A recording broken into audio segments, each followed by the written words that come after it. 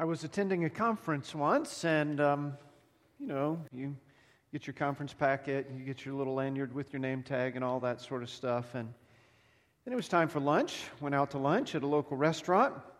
Young lady behind the counter, her name tag said Elizabeth. So I'm being friendly like I'm wont to do. And I said, "Oh, Elizabeth, that's a great name. It's like an old-fashioned name. Were you named after somebody?" She says, "Yes, I was named after my grandmother." And I said, "Oh, wow, I've got to marry Elizabeth. She was named after her grandmother." She says, "That's great, Aaron." I'm like, "Wait, what? How does she know my name?" And I literally did like this, and she points, and I'm like, "Oh, the name tag. Yeah. Names. There's a reason we have names."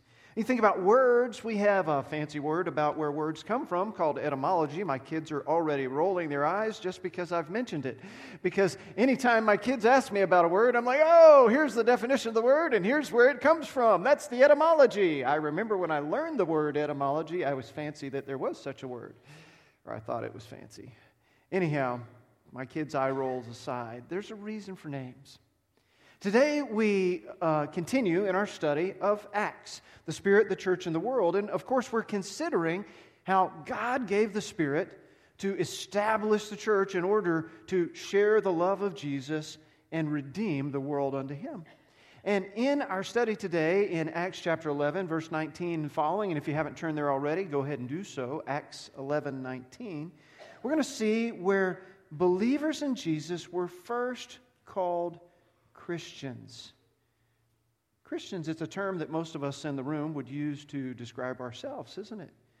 It's a term that may even been used in the past and even today to describe our nation, our values or worldview. And now you have Christian churches, Christian businesses, Christian organizations, Christian music, Christian books, Christian bookstores, Christian camps, fill in the blank. You can throw Christian in front of it, right? And today, thanks be to God, since COVID is over, at least we hope it stays over and away from us in Lincoln, Nebraska, we have a potluck, the hallmark of Christendom. Oh, nobody else is excited about the potluck? Thank you. I am excited we get to have a potluck and we get to sit around and eat like one big family, which is what God intended us to do as a church family. That's what you see in the book of Acts. And so even if you didn't know there was a potluck and you didn't bring anything, come. We're Baptists. We brought enough for you too. And make sure to sit by somebody you don't know or you don't know well and just start a conversation. Trust me, it'll be awkward at first, but it'll get going, and then you'll have a new friend within just a few minutes. It'll be great. But when we consider where names come from, we see that here. Just giving a little background of where we've been, Luke ended the previous section, and if you look in Acts chapter 11, verse 18, he says, "When they heard this, they had no further objection and praised God. So then God has granted even the Gentiles repentance unto life." Remember, the church started among Jewish people in Jerusalem, and then it went to Samaritans, and now it's gone to Gentiles, and now it's going to take a step further in the Gentile world, and Gentiles are anybody that's not Jewish. And what's really happening is Acts 1:8 is coming alive. Jesus said, "You will be my witnesses in Jerusalem, Judea, and Samaria, and the uttermost parts of the earth." So this is the last step, the uttermost parts. This is beyond Judea and Samaria, and this is the town of Antioch. Our scripture memory verse for the month takes us there in summary, and we'll give a minute to get back there, and that's Acts chapter 12, verse 24. The scripture memory verse for the month, Acts 12:24. And let's say that together. It's a new one to you, but it's an easy one. Acts 12:24. "But the word of God continued to spread and flourish." Acts 12:24. We'll get there in a few weeks when we study Acts 12 till we hear why the word of God continued to spread and flourish. Now, if you're able to stand with me in the honor of reading God's word, would you do so as we read our focal passage today, Acts chapter 11, verses 19 through the end of the chapter, verse 30. "Now those who had been scattered by the persecution in connection with Stephen traveled as far as Phoenicia, Cyprus, and Antioch, telling the message only to Jews. Some of them, however, men from Cyprus and Cyrene, went to Antioch and began to speak to the Greeks also, telling them the good news about the Lord Jesus. The Lord's hand was with them, and a great number of people believed and turned to the Lord. Verse 22. News of this reached the ears of the church at Jerusalem. They sent Barnabas to Antioch. When he arrived and saw evidence of the grace of God, he was glad and encouraged them all to remain true to the Lord with all their hearts. He was a good man, full of the Holy Spirit and faith, and a great number of people were brought to the Lord. Then Barnabas went to Tarsus to look for Saul, and when he found him, he brought him to Antioch. So for a whole year, Barnabas and Saul met with the church and taught a great number of people. The disciples were first called Christians at Antioch. Verse 27.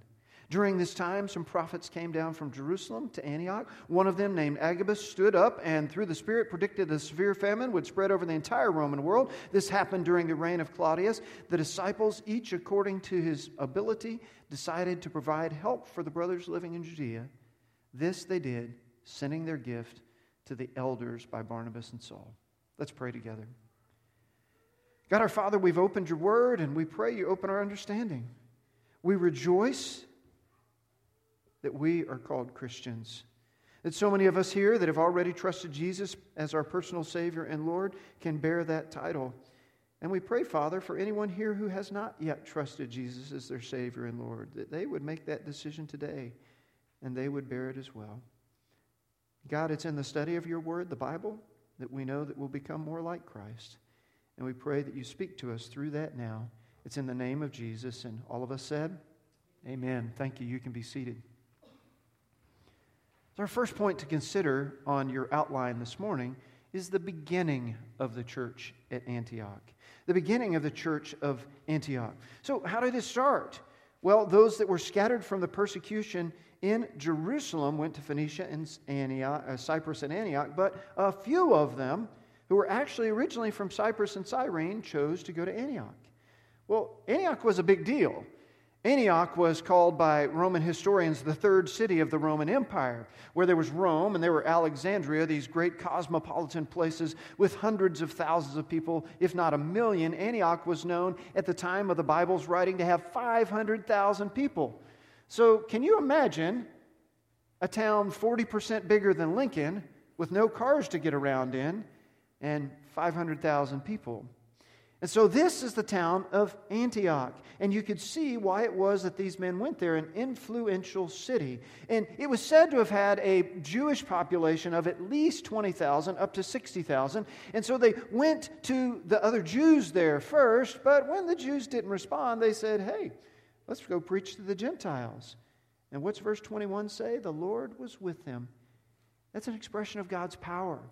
An expression of God's power in blessing, an expression of God's power in providing wisdom, an expression of God's power in judgment, and whatever it is that you need God to do when the Lord is for, you've prayed it for yourself, you've prayed it for others.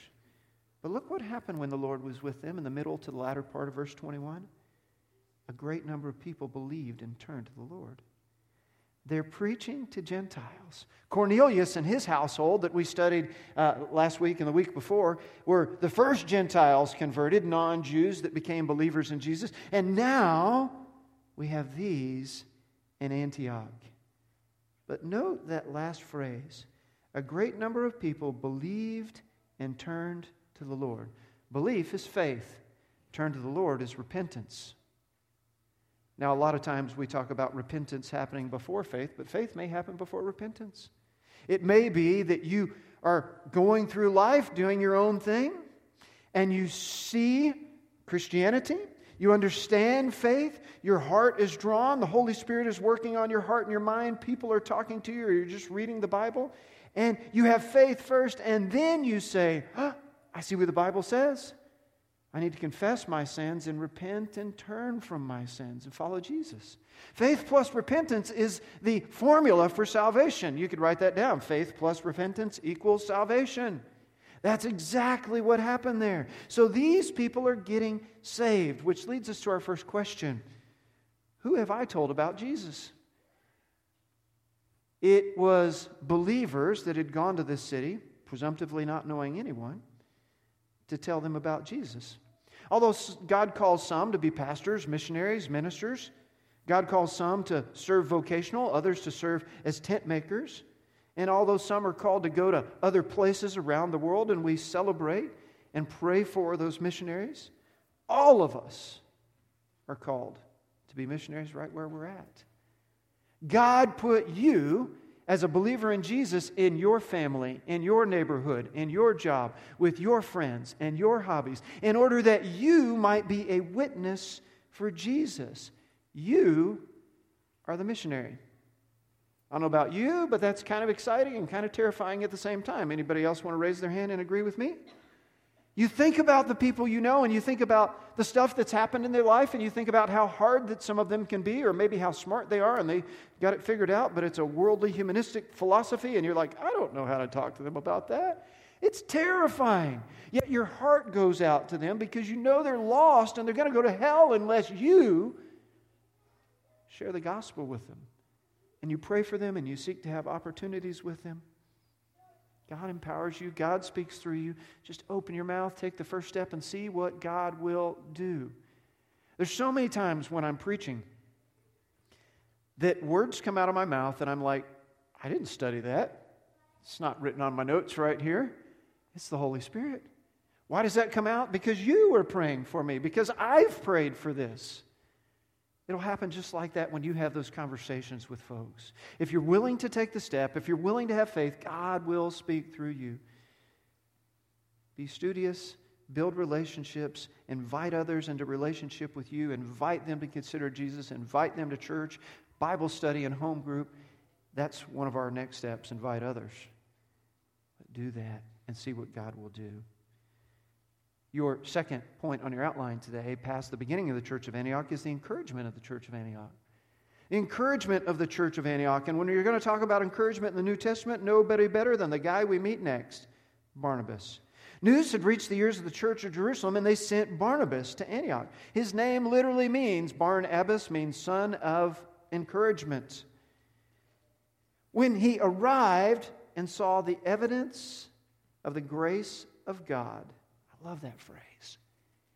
He pitches up. He doesn't know these people, but he can see by the way they're acting and interacting, the way they talk to one another, they're nonverbal with one another, whatever they were doing, he could see that they were believers in Jesus. He saw evidence of the grace of God in them. And what's it say? He was glad and encouraged them all to remain true to the Lord with all their hearts. William Barclay, Bible commentator, said of Barnabas, he was the man with the biggest heart in the church.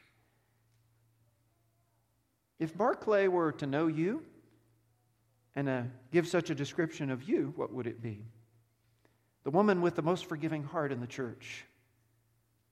The man with the most generous heart in the church. The woman with the most compassionate heart in the church. What about you? How would you be identified? What does it say there as the scripture goes on? He was a good man, verse 24, full of the Holy Spirit and faith, and a great number of people were brought to the Lord. So verse 24 switches from talking about the church as a whole and Barnabas' interaction with the church to talk about Barnabas himself. And because of Barnabas' character, and because the Holy Spirit was with him and with those people as Barnabas saw, a great number of people were brought to the Lord. Literally, a large crowd was added.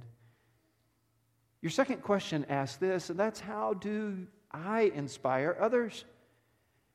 I use the word inspire because I think there was something about who Barnabas was. He saw that the Holy Spirit was already present among those people, but you have a group that has the Holy Spirit present among them, and you add a guy like Barnabas, who his natural giftedness is encouragement. He preaches the gospel to them. He lives life with them, and boom, things explode and more people are added. He's inspired them to faith. He's inspired them to go out and share the gospel. He's encouraged them because that's who he is. Gracious, kind, joyful, inspiring, missionary, preacher, Barnabas. How do you live that out in your life? that you live in such a way that something about the way that God has gifted you with one of the fruits of the Spirit, one of the spiritual gifts, your talents, your abilities, your personality, comes out from you, that other people are attracted to you and they're attracted to Jesus because of that. You inspire others. Let's move on to your third point in your outline, and that's this one: the growth of the church of Antioch. The growth of the church of Antioch takes place in verse 25 and 26 as we get an explanation there. That Barnabas went to Tarsus to look for Saul. Now, that's a bit of a journey from Antioch. And it says, and when he found him, he brought him to Antioch.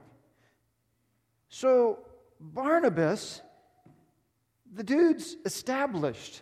The dude's well known. He's got a nickname, Barnabas, son of encouragement. He goes to Antioch, and because he's preaching and because of his character, many more were added to the church at Antioch. But Barnabas is humble enough to realize he can't do this on his own. He looks around and says, you know what? I've got this gifting, and I've got this amount of time and energy, but there's more believers than I can handle alone. And besides that, there's all these other people that don't know Jesus as their Savior. So what does Barnabas do? He goes to Tarsus to find Saul. It's been 7 to 8 years at this point since Saul was converted. We'll talk more about Saul in the chapters ahead as we get there. But he goes to find Saul because he remembered when Saul came to Jerusalem. He remembered how Saul preached in Jerusalem. He remembered the character of Saul from Jerusalem. He'd prayed with him. He'd spent time with him. It was Barnabas that made all the difference when bringing Saul to Jerusalem, the former persecutor of the church, now a member of the church. And he goes to Tarsus to find Saul. And when he found him, he brought him to Antioch. And what's it say? So for a whole year, Barnabas and Saul met with the church and taught a great number of people. A year they spent together as a team, complementing one another, preaching, teaching, living life with the church at Antioch. And look at the result, end of verse 26. The disciples were called Christians first at Antioch.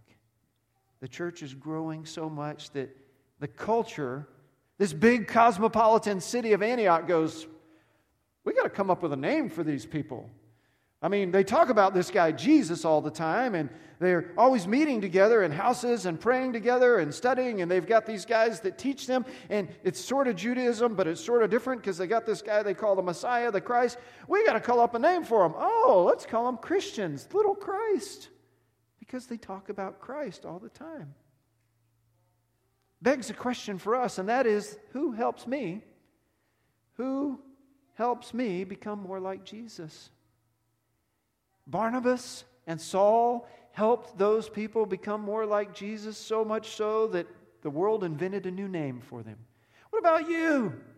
Who has helped you become more like Jesus? And you know they're a Christian, but there's something about their character that attracted you, and something about the relationship over time as you've grown to love them, and they've mentored you and discipled you and come alongside you through highs and lows. What about those that you've done that with? One of our principles of relational discipleship are these questions of, who am I discipling, helping to become more like Jesus, and who's discipling me, helping me become more like Jesus? That's exactly what you see happening in the church at Antioch. Let's move on to your fourth point. Your fourth point is the good works of the church at Antioch. The good works of the church at Antioch. There's this insertion there in verse 27 and 28 about Agabus who comes and through the Holy Spirit predicted a severe famine spread over the entire Roman world. This happened during the reign of Claudius, and there was not a severe famine over the entire Roman world at the time, but in the entire Judean region, including this area, Antioch. And it's recorded by extra-biblical, outside the Bible sources as well, but that's not where we're going here. Where we're going is verse 29. The disciples, each according to his own ability, decided to provide help for the brothers living in Judea.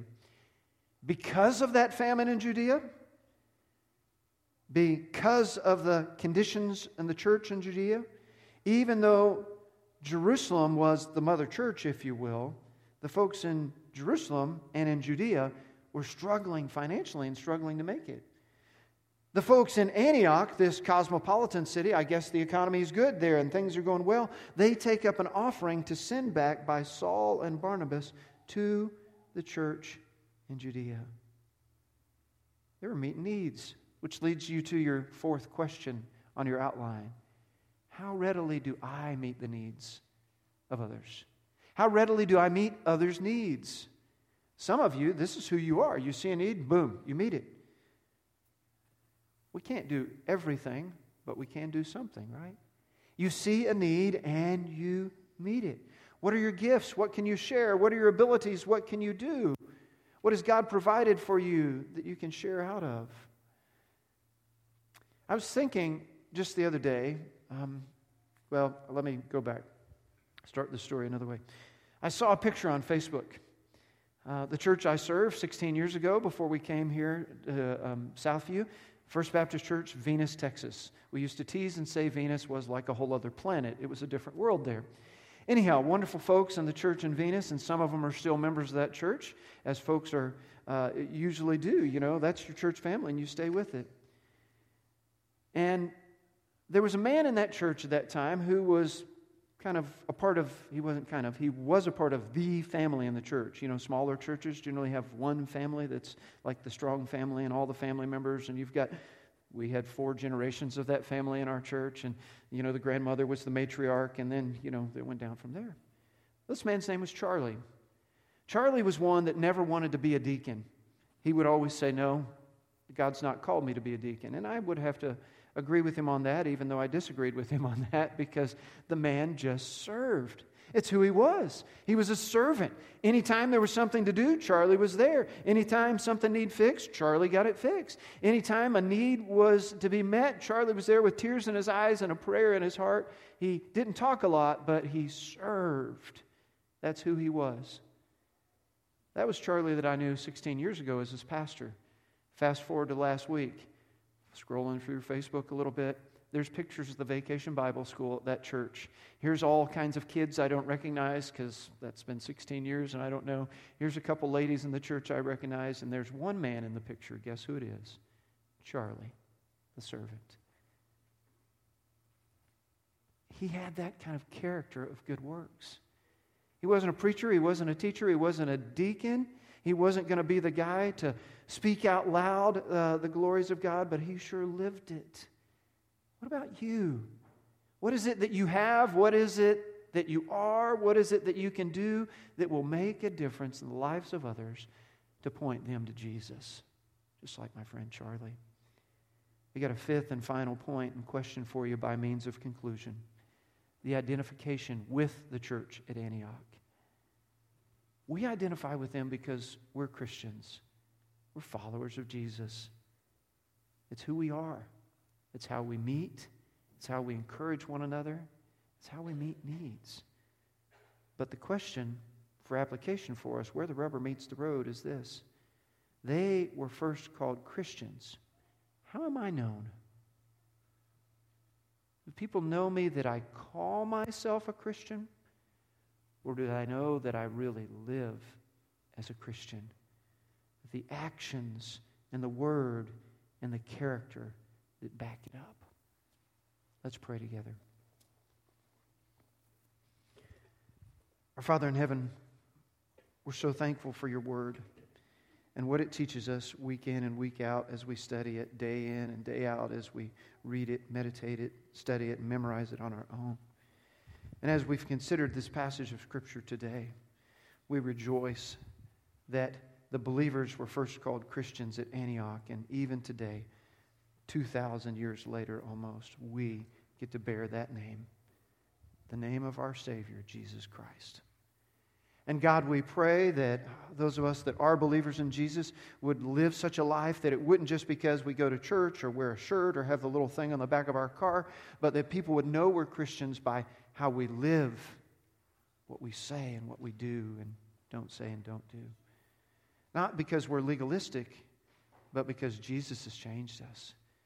And we're so full of the love of Christ that we exhibit the grace of God and His mercy and peace and hope to others around us. And God, we pray for those who aren't believers in Jesus that maybe today would be the day they make that decision.